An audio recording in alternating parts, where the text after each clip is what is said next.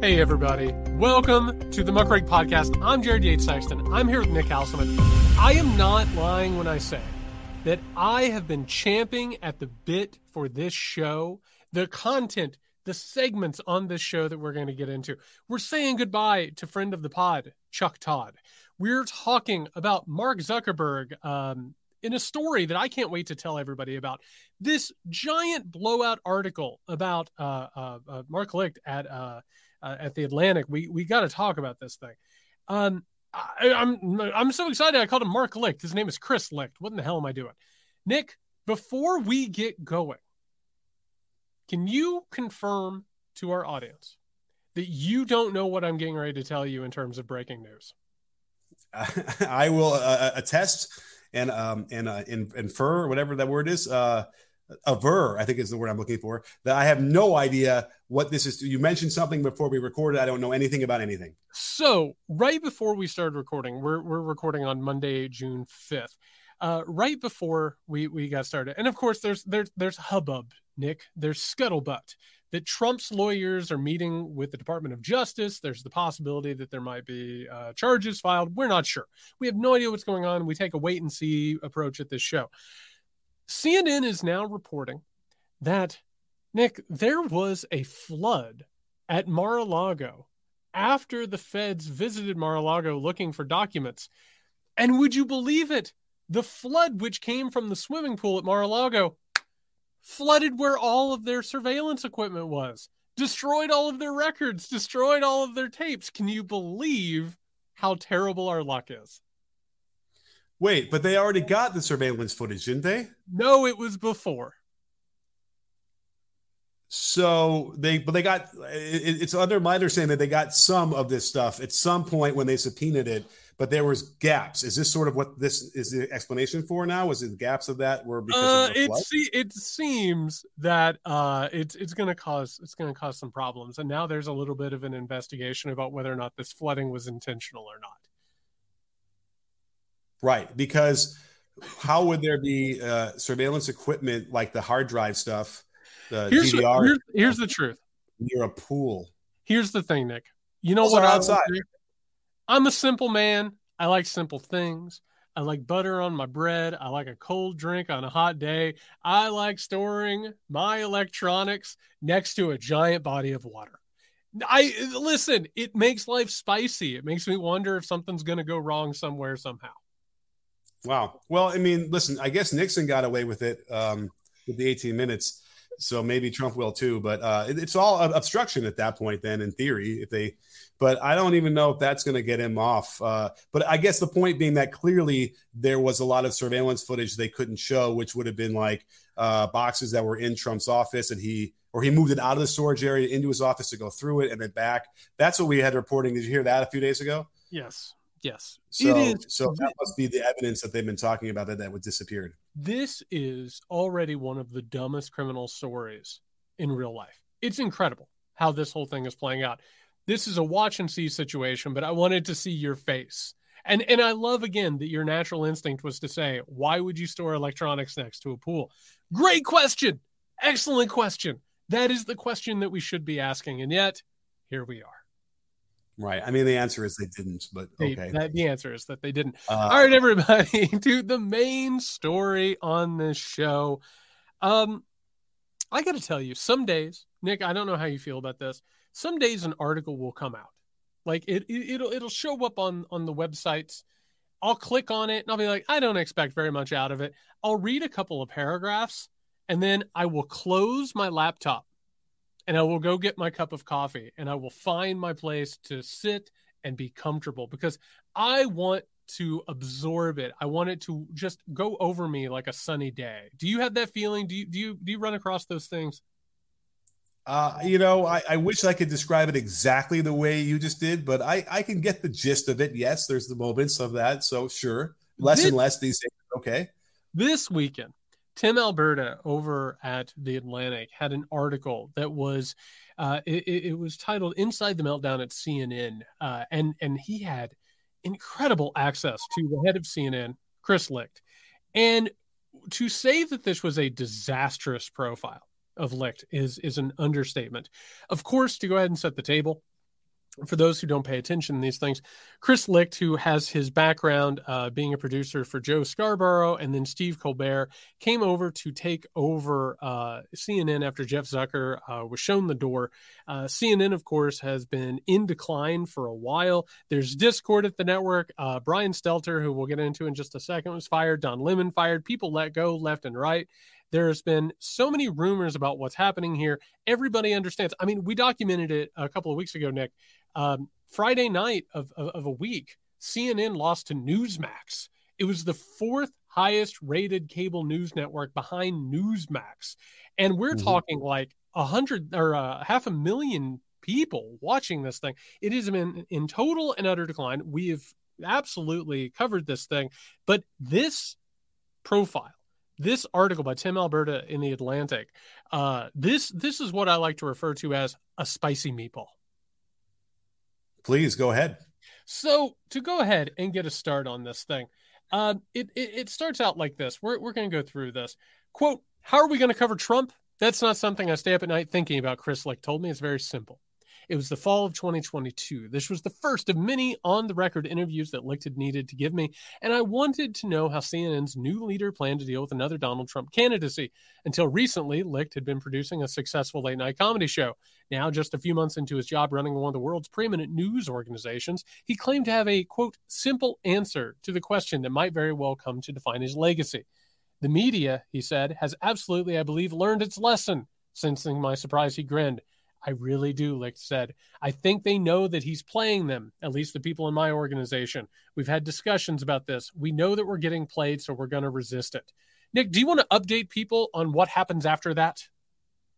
They don't resist it, I think is the update. It ends up turning into everything he said it wasn't going to. It ends up being an absolute disaster. And of course, we talked about the Trump town hall, which now we're finding out from this story that not only was it a Trumpian crowd, Nick, but that in between segments, while it was on commercial, Trump is like playing the crowd like a professional wrestling villain. He's getting them all riled up. They're chanting Trump and 4 more years.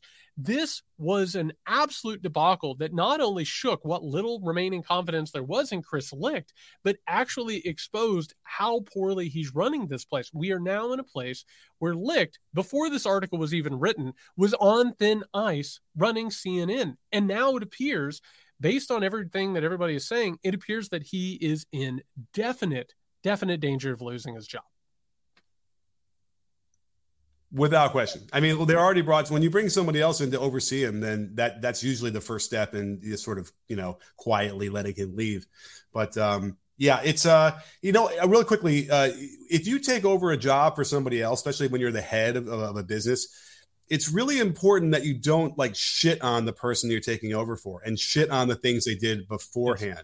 Because you're most likely going to have people that are still there that like the old boss, like the way things went. And if you want to start out on a terrible foot right from the beginning, then you're going to do those things like, talking about how bad things were run or the mistakes everyone had made. Certainly firing a bunch of people too pretty quickly after that doesn't go over well. He made all those mistakes, and you can read about that in any book that you want for management, that the things you're not supposed to do. So, this is all self-inflicted. The Muckrake podcast is one of the preeminent podcasts for people who are looking for management advice. That is our legacy. That is what we have established. Let me go ahead and give you a piece of free advice. If you take over as manager or an administrator of a body, the absolute last thing you should do is go in there with a chip on your shoulder. You do not go in swinging your dick around, being an asshole, disparaging what's going on, telling everybody that you're going to fix it and that the people before were assholes who didn't know what they were doing. It doesn't work. People are automatically terrified whenever a new boss comes in. The best thing that boss can do is talk to people, listen to them, make them feel comfortable, and start believing, we're going to keep a lot of the things that have worked. We're going to change a couple of things, but it's going to be based on how you talk to us. Chris Licht starts this job with a chip on his shoulder immediately. And one of the things, and this is the through line of this show, Nick, we are talking about a very insecure person. People don't get in these positions and throw their weight around like this and treat people like shit if they're secure. This is a person who got this job in order to make themselves feel better about who they were, and then takes their insecurity out on everybody else. That not only is the reason he has his management style, but also his political ideology, which is revealed throughout this, which is another problem here. There are these moments, Nick, really damning stuff. This is from a workout. This is bad. He pumped his arms and legs on a machine inside a workout studio 2 blocks from the Hudson River. Joe Masonette, a former boxer who wore polka dot pajama pants, a green Oxford shirt, and a peach-colored beanie, stood with his arms crossed, chirping to his client. Did I say stop? No, I did not. 3 years ago, Licht weighed 226 pounds. Worried that he was losing control of his lifestyle, he went all in. No more breakfast. No drinking during the week. No more carbs or sweets. I'm a fucking machine, Licht told me one day when I asked why he was skipping a meal. He also found Masonette, whose gym, J-Train, caters to New York's elite. Licht jumped off the machine. At Masonette's instruction, he squatted down to grab a long metal pole lying flat on the ground. Quote, Zucker couldn't do this shit. That's bad, Nick. That's tough, you know? Yeah, that's a chip on your shoulder, all right. By the way, it is a little impressive that he got into that kind of shape. That happens when you take a drug that is meant to, treat other illnesses, but it became the in vogue drug for wealthy people to lose weight. But also, none of these quotes are coming from a healthy person. Do you know what I mean? Like, you don't sit around doing that stuff and suddenly talking about this former boss. There are these details in here, Nick, where he's obsessing over articles that are critical about him. He's calling people, messaging people who are critical of him. Who's that sound like, by the way? Trump? Yes, it sounds like Trump. And by the way, it's not that people are disparaging him, Nick. He believes that people are out to get him, including Jeff Zucker, who's trying to get his job back from him. So not only is it insecurity, it's paranoia. So this shows, and by the way, people who do that, it's not that they're confident. It's actually that they're completely and utterly insecure. And that makes for a terrible, terrible boss and leader. Well, but let's not forget, the mandate he had by taking over was to try and attract more of these right-wing watchers, which the damage that had been done by Trump on CNN for all those years, it doesn't get overturned that would take a long time, bottom line. And which is what he wanted to accelerate, I suppose, with the town hall. This was going to be his way. But we had seen all throughout this whole tenure that he was continually trying to make it hostile for the journalists that work at CNN who are quote unquote left or progressive to make it a hostile workplace, and they would leave. A guy like John Harwood gets forced out. I mean, he's the guy that you would have loved to have had because he looks like the guys that are on Fox News, that they would attract that. So it sounds crazy only because let's not forget, he oversaw the what's the show on CBS with the guy, Colbert Show, which, turned its fortunes around under him by going progressive, right? And really letting Colbert just let Trump have it. So it's a real interesting thing here where, I don't even know if he necessarily even adheres to the ideology of the right, but he certainly felt like that was the key. He needed to, and by the way, he even mentions getting MSNBC viewers back. But, the damage that was done by bringing on Trumpites in the very beginning probably lost anybody on the left forever to watch CNN, and me included. I stopped watching it when oh my goodness, they'd always had that one guy on who was awful as a Trump guy. I'll tell you in a minute. And it was a joke. It was not worth watching any of this stuff anymore at that point, and never to go back. Absolutely. And one of the things that is actually happening here is throughout this article, one of the things you keep seeing Licht talk about is being, quote, objective. He keeps saying, the real problem was whenever our journalists started putting jerseys on and they started becoming a brand. And basically that was saying there's something more important than these people taking sides in a political debate. But the truth isn't the heart of all of it, Nick. And you're exactly right. It's not that he identifies with a fascist ideology. I'm sure that deep down he doesn't want to tell himself that. But you cannot stay neutral on a moving train. He keeps saying, they treat everything that Trump does on a scale from 1 to 10. They treat it like it's an 11. Yeah, because Trump is extreme. And the Republican Party is extreme. And politics in America right now and authoritarianism are extreme. And as a result, anybody who even pushes back and says, we need to find the center, what you're actually doing is moving the center to the right. And all of these comments that he's saying on here, there's this moment, and it's really, really telling. Going back to this trainer, it's so bizarre, by the way, that he did all this.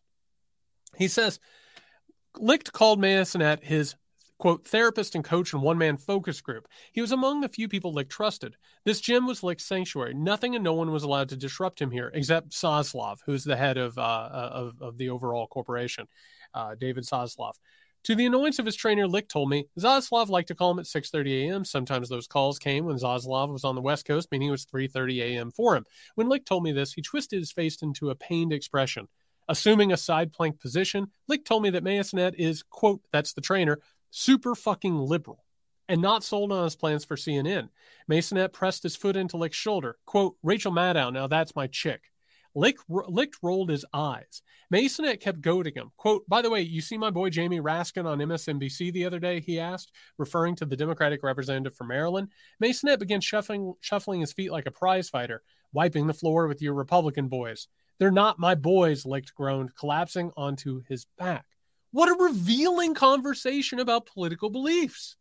Yes, you're not a right-winger, but the way that you feel about liberals or the left means that you're actually moving in one direction, almost as a contrarian with his chip on his shoulder. It reminds me of what the First Amendment argument is with the people who want to spew hate, right? They want to be able to spew hatred out in the public as much as they like without getting any retribution under the guise of either being allowed for First Amendment, and it's fascistic to not let me say that. But then also that I don't deserve any blowback. You get to say things like you like rainbows or you accept people who are trans. I get to say, I don't want to accept people who are trans. Why are we not the same? That is, I think, what it echoes to me. It's truly a disconnect that is causing problems, I think, especially if you're trying to run a news company. It absolutely is, and everything is being given away here. He really is trying to move CNN to the right, but he believes he's trying to move CNN to the center. The center has moved. The right has moved the center so far over the course of our lifetimes that it's almost unrecognizable. And now to go ahead and say, oh, the woke people over here. And when you false equivocate these things, what you're actually doing is you're moving to the right. We even see in this article, Licht is talking about how we don't actually know how many people had COVID or how many people died from COVID, and that the news networks used COVID as hysteria. Right, that they used it to gin up ratings. And he actually sits there and says, all this stuff was unreliable and it's not objective truth. We then have this moment. This is, again, a really telling exchange. Quote, he wants to recruit reporters who are deeply religious and reporters who grew up on food stamps and reporters who own guns. Licht recalled a recent dust-up with his own diversity, equity, and inclusion staff after making some spicy remarks at a conference. Quote, this is Licht. I said a black person, a brown person, and an Asian woman that all graduated the same year from Harvard is not diversity. That's a lot. Yeah. Like, okay, but also what are you saying here? Again, this is going to diners in Iowa. And yeah, we do need more people from middle America in the media, but to go ahead and say we need more religious people with guns and we need less diversity from higher institutions, that's some troubling equivocation, is it not? No, it is. And it's revealing of a mindset, of a prism with which he is viewing life. The COVID stuff is really kind of troubling because it does start to dabble in the conspiracy stuff about the vaccine. And by the way, if your goal is to get ratings, and they breathlessly talked about COVID to get ratings, which got ratings, then why are you upset about that at this point? That is also interesting. Unless you are so deep-seated in your views that COVID is not a serious thing and the vaccines don't really do what they're supposed to do and everyone's lying about it, well then, okay, you might say shit like that out loud where a fucking reporter can hear you doing a piece on you. So that is all I can say is this is probably the biggest failure of the CNN PR department of all time, because they never should have let this guy say the kind of things that the Atlantic got from him on the record. Unless they didn't give a shit if he hurt himself. Oh, okay. That's a good point. Yeah, go give the man a lot of rope. I mean, that's the thing. This article is so bad I mean, it is grotesquely awful. We've actually seen everybody within CNN now says that they think there's a real chance that he's going to be removed or at least sort of marginalized. On a call today, he said Brian Stelter, who, by the way, who got fired by this guy, is having the time of his life reporting on this. Like, that is a revenge dish served ice cold. He said that Licht on this call said, quote, "I know these past few days have been very hard for this group. I fully recognize that this news cycle and my role in it overshadowed the incredible week of reporting that we just had and distracted from the work of every single journalist in this organization. And for that, I am sorry." I bet you're sorry, pal. But guess what? What we have seen here is aggressive insecurity. I want to read one last thing, Nick. And again, I want people to hear this. And while they're listening to it, no, don't think about Chris Licht. Don't think about the guy who got this job at CNN. I want you to think about Donald John Trump. I want you to think about Elon Musk. I want you to think about the most insecure men in our culture, Nick. Quote, he's asked if people want to see him fail. Quote, "I'm sure," he said, nodding, visibly weighing what to say next. He opted to play it safe. But quote, "But it's certainly a very small part, a very small pocket of the organization, so I don't spend a lot of time thinking about it." Nick, by the way, is that where you end the quote? Is that where you stop talking? That's a good time. That's definitely a good place. Then his voice changed. Suddenly, Licht was animated. Quote, "But I would say that for anyone who does want me to fail, what are you going for? Who would you want in this seat? You want a journalist? You want someone who has a direct line to the corporation and can make a phone call and go, hey, what the fuck? Do you want someone who's done the job, who's done a lot of the jobs, who understands exactly what it takes to do what I'm asking? Someone who believes that our future is based on executing great journalism? Maybe they don't like my style or whatever, but I'm not quite sure what you're going for if you want me to fail." Licht looked out the window. Quote, "So I don't spend a lot of time thinking about it," he repeated. You can't handle the truth. Don't tell the paper I was mad. Please. It honestly is the exact same thing.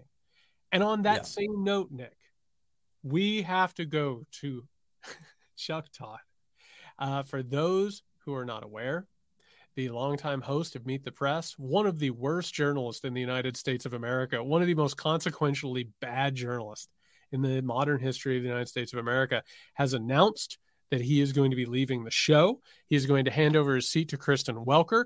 We're going to go over his announcement, Nick, but before we do, what are your takes of the legacy of Chuck Todd? You know, he deserves slander, but I think if I saw him, I'd give him a hug. I do feel like, remember, he was the Steve Kornacki of NBC News. He was the guy, the numbers guy, whatever. And like through a series of weird things throughout his career, he's been like sort of thrust into different things.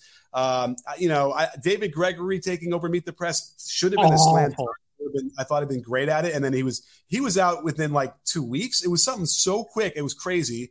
And then, I think that maybe that's when he took over, whatever it was like, this was never really going to be his thing. But certainly his inability to ask even not even tough questions, but like even follow-up questions at all, really just demeaned the position of Meet the Press host. Yep. So it's time, and it was amazing he made it this long. So maybe we give him a little kudos that he made it this long, but certainly, and I don't know if Welker is going to be any different, but I just missed Tim Russert, I suppose. Everybody misses big Tim Russert. Welker, simply because of what Chuck Todd made that seat, is going to be better there one way or another. I don't know if it's going to last. I don't know if Meet the Press or Face the Nation or any of these shows are actually going to survive very much longer. Chuck Todd was exposed during the Trump era. His inability to ask tough questions, to follow up, to hold people accountable. And by the way, his absolute usefulness to these people to muddy the national conversation was incredible. Yeah. Absolutely exposed. But yeah, Nick, let's make our way through this announcement because there's a lot of meat on that bone. All right. Welcome back. I have a personal announcement. While today is not my final show, this is going to be my final summer here at Meet the Press. It's been an amazing, nearly decade-long run. I'm really proud of what this team and fast. Number one, I'm not going to say it's a coincidence that the summer of the muckrake is happening as Chuck Todd is leaving Meet the Press. It feels like a one-to-one thing. I just want to make that very clear. Very, very clear. I think the last decade, and frankly, the last 15 plus years that I've been here at NBC, which also includes my time as political director. I've loved so much of this job, helping to explain America to Washington and explain Washington to America. When I took over Meet the Press, it was a Sunday show that had a lot of people questioning whether it could still have a place in the modern media space. Well, I think we've answered that question and then some. We've taken Meet the Press from a single Sunday show to a distinct and important political franchise. From our daily show, Meet the Press Now, our magazine show, Meet the Press Reports, to our newsletters and podcasts, we've successfully expanded what makes Meet the Press special on Sundays to make it special no matter the topic or where it airs or when it airs. Who gives a shit? Nobody gives a shit. In fact, the one thing that you're hanging your hat on watered down your brand. Do you watch Meet the Press daily? Do you listen to the Meet the Press podcast? Does anybody? Nope, not at all. By the way, one of the things, do you remember we get more listens than Meet the Press podcast? Yeah, right. That's right. We ranked higher than them and Apple. So yeah, you're right. And I would if Tim Russert was a podcast available when he was there, I would listen to it as soon as it was done, or if I missed the show, whatever. It wasn't worth listening to him anymore. You're right. It wasn't worth a listen. There was nothing that he gave anybody that actually amounted to much of anything. If it made news, if it went viral, it was because he absolutely let someone off the hook and he allowed them to muddy the water. That's it. Right. By the way, great point. The only time that he would become relevant was when somebody said, "Oh my God, can you believe he didn't follow up with a question from whoever he was talking to?" Uncanny how often that would happen. That was it. That was his entire political brand. And I would say the vast majority of the impressions and watches and everything that they had, particularly on social media, was because Chuck Todd got absolutely destroyed by somebody. Yeah. That includes our annual Meet the Press Film Festival as well, which has somehow become one of the most important festivals for Oscar buzz and nominations for news and documentaries.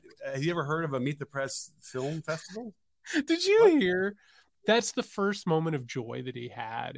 It's become part of the Oscar buzz. Like, oh, congrats, dude. How about the effect you've had on American politics? Because you're non-existent. All right.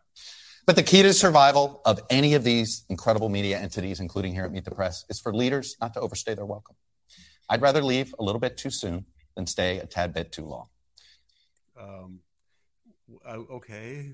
It's nice. It's a nice thought. I agree with it. I think it's the right sentiment. I think it's the way you should handle yourself. But what are we doing here? Right. I think 2014 is calling. It wants its announcement back. Right. Like, this is when this happened.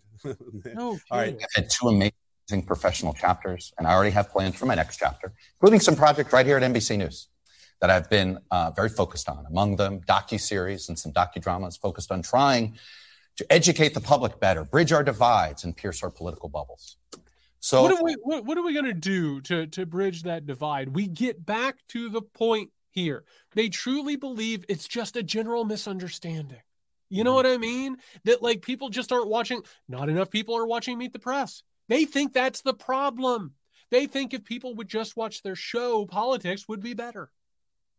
They also think that, there's someone out there that can explain it in some way that will get everybody all on the same page again. I didn't ask because I mentioned this before the Chris Lick segment. Does CNN really have any hope of getting their ratings back at this point? I don't know. I really don't know. But if you hear Licht or Todd or any of these people talk, Nick, it's like, oh, the dum-dums have stopped taking their medicine. That's what it is. They've stopped watching us. And it goes ahead and they tell a story, which is the reason why our numbers are down, the reason why our influence is waning, is the reason why America is in trouble. Because they're not listening to the elites anymore. They're not listening to the old gatekeepers. And it's not an understanding that they have done anything wrong in any of this. And you're right. What is CNN going to do to get its numbers back? What's Meet the Press going to do to get its numbers back? What are any of these people going to do to get their numbers back? Because these institutions have lost the faith of people to believe that they mean anything. Mm-hmm. Right. Like at some point you might live in Chernobyl again, but the well is pretty poisoned pretty deeply. And it could very well just be a matter of time. And no matter what, it's almost like when an NBA team is tanking and they hire a coach, and for the next 4 years you're going to lose every game because almost like on purpose, right? And you don't get the chance to, this was a sacrificial lamb. Like Chuck Todd rode this out, and knowing that he's not going to be the guy that's going to get him back to the promised land. Chris Lick was never that guy either. So this is a problem that I was thinking about in terms of, I don't know if like CNN in theory, there have been cable channels that fail, right? Yeah. They ultimately just disappear. They go away. It would be hard to imagine, but then again, we've seen hard to imagine things happen all the time, especially with corporate interests. I want to point out, and this is this might sound weird, but I think it helps explain it. One of the reasons that you don't go to Blockbuster anymore, or that you don't hear the name Blockbuster anymore, is because they didn't get into streaming. They stuck with what they had, and they didn't innovate, and they didn't change. And one of the problems with CNN is CNN got caught right in the middle of a political divide. And now they're making the wrong choice on that and still saying that they are in the middle. They're not. They're moving towards the right, which is not what people want. Even Fox News right now is hemorrhaging viewers. They're going elsewhere. They're looking for somewhere else. They've made the wrong choice. And in this case, I'm sorry. When's the last time you watched Meet the Press, Nick? I can't even tell you. It's years. It's brutal. And I used to watch it all the time. And eventually I just watched it and I was like, first of all, you're not having actual conversations. You're having people on, and which makes what Todd is about to say just absolutely more asinine than anything else. You're not actually having conversations. You're not actually illuminating ideas. You're just letting people go on and spread disinformation. That's it. It's just talking points. It's basically a glorified cocktail party. And by the way, I'm not sure there was a solution. What would CNN do? Continue having Jeffrey Lord on? That was the guy I forgot. That was the guy, Jeffrey Lord. Yeah. Yeah, it's that was not good because you alienate a lot of the people that were already watching in some weird effort to maybe get some other people who are already at that point were already committed to Fox News. There's no room because remember, if you go into any hospital room or an old folks home, the TV is just on all day to probably either CNN or Fox News, and probably Fox News more than anything else. So it's that's how this is, consumed by a lot of people in America in a way that it's that the channel doesn't get changed. Someone, needs to unlock the TV set up above whatever and change it. It's not so easy. No, CNN is the airport channel now. That's what it is. It's on all of the airport terminal, TVs. Meet the Press does not drive a conversation. There's nothing that happens on Meet the Press that changes the discourse now. It's all social media, or it's some sort of an independent sort of a thing. Anyway, let the man talk. While I'm maybe leaving this chair, I'm still going to help NBC navigate and coach colleagues in this 2024 campaign season and beyond. But this is also an important time for me personally. I've let work consume me for nearly 30 years. I can't remember the last time I didn't wake up before 5 or 6 a.m. And as I've watched too many friends and family let work consume them before it was too late, I promised my family I wouldn't do that. And just as important, and this is what really makes me happy, I'm also ready to take a step back because I have so much confidence in the person whom I'm going to pass the baton to. She's somebody who's been ready for this for a long time. Kristen Welker. I've had the privilege of working with her from essentially her first day here in Washington. And let me just say, she's the right person in the right moment. Yep. Real fast. Actually, and I criticize Chuck Todd constantly. His reason for leaving, great reason. Good for him. Spend time with your family. Don't let this thing consume you. It probably has, like you said, for 30 years. Absolutely laudatory for you to say that. Best of luck to you and your family. Enjoy yourself. Second of all, really classy thing to set up Kristen Welker like this. That is exactly how you're supposed to do it. That's what we call the anti-Jay Leno. Okay, good. Yeah. Keep going. All right. And for what it's worth, this is always how I hoped this would end for me, that I'd be passing the baton to her. And I'll officially do that in September. I'll be honest, though, I leave feeling concerned about this moment in history, but reassured by the standards we've set here.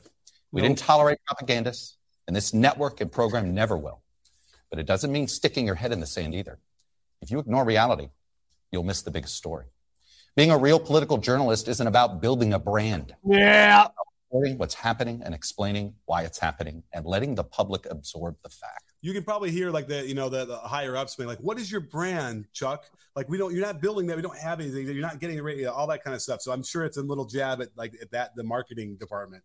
I couldn't agree more. And I'll tell you, this speech that he's giving, I want to set this because, there's so much noise and hubbub and all this stuff. Nick, this is one of the defining moments of his career. It's like when you first get on the air, some of your biggest moments on the air, when you're saying goodbye, when you're announcing your goodbye, this is one of the biggest moments. I want to point out how much of what we're listening to right now and getting ready to listen to, there is so much venom and resentment in it. This is a person who has been deeply bothered by the criticism of him. He doesn't like where journalism's going. He thinks the journalists are making themselves a brand. And by the way, he doesn't like that because he is dragged all the time on social media. Everybody is constantly saying, and by the way, what does he say? We never tolerated propagandists. Are you kidding me? Right. Really? You were the tough hitting person? And just wait for what he says about partisans. This is a person who is so resentful of how he has been perceived over the past couple of years. If you do this job seeking popularity, you are doing this job incorrectly. I take the attacks from partisans as compliments, and I take the compliments from partisans with a grain of salt. All of this in every Meet the Press episode is to do all of the following in one informative hour. Make you mad, make you think, shake your head in disapproval. Well, hey, the first one is make me mad. He certainly would do that. Good for you. He's done great. He's done great. Gold chaser right there. Do you think that anybody has ever sat down and be like, the first goal of Meet the Press is to make you mad? Like what? What kind of a twisted logic is that? Really? Maybe he meant like mad, like crazy. Maybe it's like we're gonna have a mad old time. Yeah, I don't know, man. But should we keep going here? Yeah, keep going. In approval. If you do all of that in 1 hour of this show, we've done our job. So again, this isn't goodbye, but know this. No matter who sits in this chair, if it's Sunday, it's Meet the Press. All right, good feeling of the music. Oh, and he had people sitting there around him while he was getting so emotional doing that. That's hilarious. It's bad. I cannot believe, and again, this is the through line, I think, of this episode, like the delusion and chips on the shoulder that people have based on the stories that they tell themselves. He literally is leaving Meet the Press, one of the most prestigious jobs in the history of news media, by the way, believing that he was a champion. He was like a gunslinger at the OK Corral, and everybody else has lost their way, and he gave it its best, and everybody else is like screwing it. And he literally walks away with his last message talking about, oh, I'm not mad. You didn't upset me. I don't think about this very much. It just so happens this is going to be the lion's share of my announcement that I'm leaving.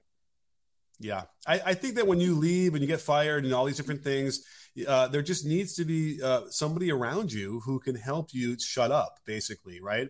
Because it's easy. Listen, you're in an emotional state where you're hurt, right? And everyone would feel that. But you have to be careful with what you say and publicly. And these guys completely, and certainly Licht has really screwed the pooch on this one. Chuck Todd, I mean, this was as polished and as rewritten as a thing you're going to see. I still can't get over the fact that he's doing it.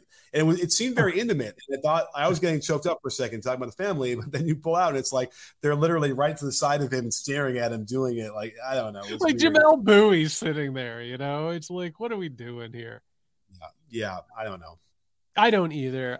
Best of luck to Chuck Todd. I can't wait to see where this whole story takes us.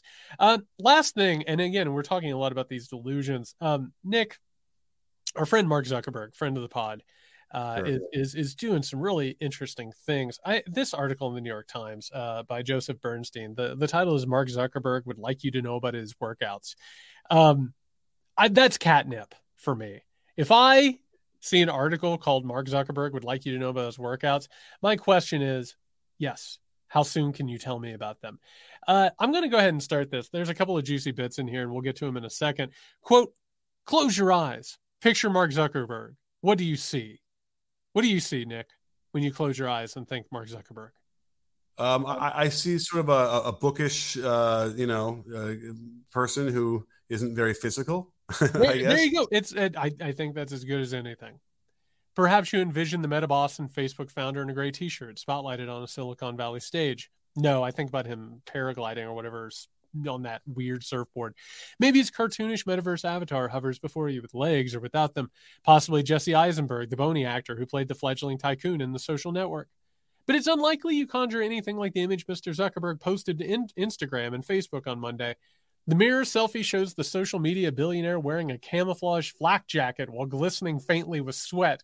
His neck swells wider than his jaw. His shoulders are capped with muscle. His forearms bulge. He looks, to use a scientific term, completely shredded. He also looks completely focused, like a guy in a Michael Bay movie who just finished a dangerous mission, or at least the rare profile picture of an actor who plays that guy. Nick, how do you feel right now having that read to you? Hearing that Mark Zuckerberg is shredded now. I mean, I feel confused and interested to find out a little bit more and to see what you might have heard for a second there is I had to kind of call up a little bit of video. I needed to see Zuckerberg doing active things. Needless to say, it matched kind of what I already thought, which was not so impressive. I would go so far as to say that my feelings on this entire situation that we're getting ready to delve into, it comes down to this. He doth protest too much. This is obviously a person who is not only insecure about themselves and their public image, but much like a Jeff Bezos, who suddenly emerged out of a rocket one day with big giant arms that look like they'd been filled up with a tire pump. Like, it seems like these wealthy oligarchs and these people like Zuckerberg, it seems like at some point or another, they feel like they have to rebuild themselves. They have to change their bodies and the way that they're represented in the world, almost like they don't like themselves very much, almost like they have to turn themselves into something other than themselves. And that's okay, right? You have a lot of money, you probably have a lot of time. You might as well, work out and do some stuff. It's just like, I don't know. I mean, it's like when Hannity was, what was he doing? Was he boxing? What was his whole thing? Where they kept having you remember? So the Hannity story is great. So if you remember, for the longest time, Hannity would have a football on the set, and when he'd go to commercial, he'd throw it to somebody. Then all of a sudden, he started talking about his mixed martial arts training, and there was a segment where he is with Dana White, the owner of the UFC or former owner of the UFC, and he's scrapping with somebody, and he's like, "What do you think, Dana? Am I doing okay? Am I doing okay, pal?" And it's like, oh, this is rough. Yeah, there's some questions you just shouldn't ask, I guess. Really. But how does he not see it, right? That's the only thing. It's like you should be able to see that. I can see now, I refuse to film myself doing anything athletic because I remember how I used to be, and I know what it looks like now, and I'm like, ugh. But then to show it and then be like, yeah, isn't that great? That is the delusion, I suppose, of someone who's got too much time on their hands. They're trying really hard. And I think we all know people like this who are trying just a little too hard. There's nothing wrong with trying. Don't get me wrong. As a person who I appreciate some physical activity every now and then. You can find happiness with that. You don't, but there is a certain level, Nick, where you reach where all of a sudden you're like, what are you doing? There's obviously something happening. And you want to talk about a person who is tiptoeing up on a midlife crisis. Nick, quote, in an August 2022 appearance on The Joe Rogan Experience, Mr. Zuckerberg said that he had taken up martial arts, in particular Brazilian Jiu-Jitsu, during the pandemic, training with Dave Camarillo, a well-known coach in the Bay Area. Quote, this is Zuckerberg. The crazy thing is, it really is the best sport. There's something that's just so primal about it. How do you feel about Zuckerberg going on the Joe Rogan show and talking about Brazilian Jiu-Jitsu? Doesn't that seem like a Mad Libs that has kind of lost its way? No, I mean, it makes perfect sense. Of course, that's what they're going to talk about. That's what they're going to do and stuff, I don't know. Listen, I don't want to, denigrate people for doing something that they like hobbies and whatever. Unfortunately, someone like him is on a much bigger stage and is going to be scrutinized like this anyway. So there was actually something else that happened with him, some sort of water skiing thing he had footage of from a year ago. That's what I was talking about. He's on some sort of a jet propelled surfboard. Yeah. With the flag maybe on it too, something about American flag. Anyway, so he's just an interesting, weird guy who probably lacks a lot of self-awareness either way. So this is the evidence of this, I suppose. Well, we're about to take this thing up a notch, Nick. This right. We're about to go on a journey. From the article, on May 6th, Mr. Zuckerberg competed in his first Brazilian Jiu-Jitsu event in Woodside, California, where he defeated an Uber engineer and won 2 medals and lost consciousness. What? I'm sorry. I wasn't ready for that. Jose Lucas Costa da Silva, a veteran Brazilian jiu-jitsu fighter who refereed one of Mr. Zuckerberg's matches, said that he halted the bout after he heard Mr. Zuckerberg start to snore, a sign of someone who has passed out in a chokehold. Quote, "This is something we're trained to know," said Mr. Costa da Silva, who added that Mr. Zuckerberg was a good sport who was, quote, "enjoying the moment." Before we go forward, Nick, I got to tell you, a good sport who is enjoying the moment reminds me of a grad school intramural softball game that I was playing in, where one of the student athletes that me and the other TAs and grad students were playing against talked to me at first base and said, "It's great that y'all are out here trying to stay fit." Right. I mean, it's bad that he was having a good time. So Zuckerberg got choked out with snoring and the match got ended. But Nick, that's not where the story ends. Quote, "After this article was published Friday afternoon," this article we're reading, "both Mr. Zuckerberg and Mr. Camarillo reached out and said that the Metaboss had not lost consciousness. Quote, "That never happened," Mr. Zuckerberg wrote in an email. According to Mr. Camarillo, Mr. Costa da Silva mistook his student's effortful grunting for snores. So this is a multi-billionaire, one of the most wealthy and powerful men in the world, who has to email the New York Times to say, "I didn't get tapped out. I didn't get choked out. How dare you put that in the paper?" Yeah. It's weird because it didn't happen. He got disqualified, right? Or he called the match. That happened, right? For some reason. So I guess they want to at least cut out the part where he loses got choked consciousness. out. Oh, it was a total mistake. It's a lot like when Donald Trump tells you that he could have been a professional baseball player, one of the greatest of all time. Like there is just an inability for these powerful men, Chris Licht, Chuck Todd, Mark Zuckerberg. It is impossible for them to look at the reality of their situations. But it's also the trainer. Sorry, the trainers themselves are going to grift that because they want the client. They don't want to say anything bad. They don't want to lose them as a client. They're going to pump them up too. And whatever you say, boss, again, and that doesn't hurt anybody. It's just Zuckerberg's, ego, I suppose, being fragile. But I don't know. Is there more to the story? I don't. That's all I need. I just need to imagine Mark Zuckerberg getting choked out at a Brazilian jiu-jitsu tournament and then getting mad that the newspaper talked about it. That to me is that's a good icing on the cake. Right. I mean, there is this interesting, personality trait of Zuckerberg, which he probably has this like crazy focus. It's just, he's sort of that he comes off that way. He kind of talks like a computer, right? Like he sort of seems that way.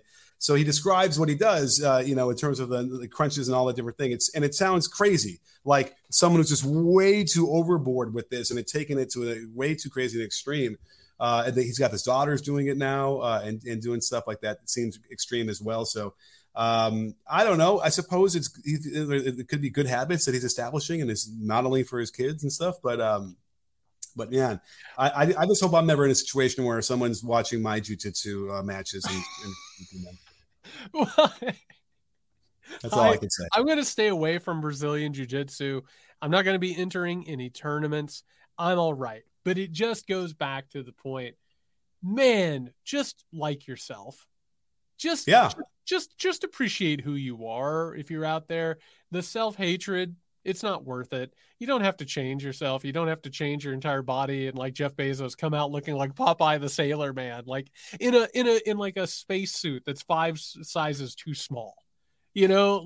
These people, and it shows again, none of these people are particularly happy. Power and wealth doesn't serve everyone to fix what's wrong with them. Eventually, at some point or another, you got to look in the mirror. And then if you wanted to take the self-reflection or lack thereof, and then you can tie that into a lot of the other failings of people who are cult members of MAGA or whatever, there is a similarity across that as well, which leads to bad decisions, right? That are in your best interest and can cause a lot of harm to other people. So there is a through line there, and certainly, having a healthy mental aspect to your life is what you've been talking about as far as one of the biggest issues. And that's not, we can't get together and come to an agreement on things when there's a lot of fundamentally broken psyches out there. I know. And it goes up to the very, very top. I mean, everything from TV to politics to technology. It doesn't matter if you have billions of dollars, if you're one of the most famous people in the world, or you're one of the most powerful people in the world. If you don't like yourself, it's not going to work out. You got to work on that stuff. It's really, really hard. On that note, everybody, thank you again for listening to the Muckrake Podcast. We will be back on Friday. A reminder, you need to go over to patreon.com/Muckrake Podcast to become a patron, to not only unlock the full Weekender episodes on Fridays, also support the show. We need your help to keep on growing. This is important. It keeps us editorially independent. One of the reasons we can beat Meet the Press Daily Podcast is because we have your support. That's patreon.com/podcast. Recommend this podcast to just one of your friends. That's all we're going to ask. Just one of your friends you have, just recommend it. Tell them that they should listen. I'm glad you brought that up.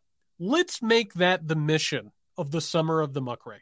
We're going to do a ton of stuff. I mean, listen, this election is going to heat up this summer. It's going to get weird and it's going to get wild. And you know that we are going to give you one-of-a-kind coverage of the 2024 election and everything around it. It's going to be absolutely bonkers.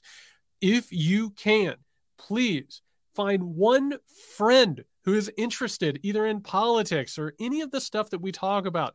Tell the friend you have to listen to the Muckrake Podcast. Let's grow this thing. Let's go ahead and keep this train rolling forward. All right, everybody, we'll be back on Friday with the Weekender episode. If you need Nick before then, you can find out, can you hear me SMH? You can find me at Jay West Saxton. Hey, stay safe. Like yourself.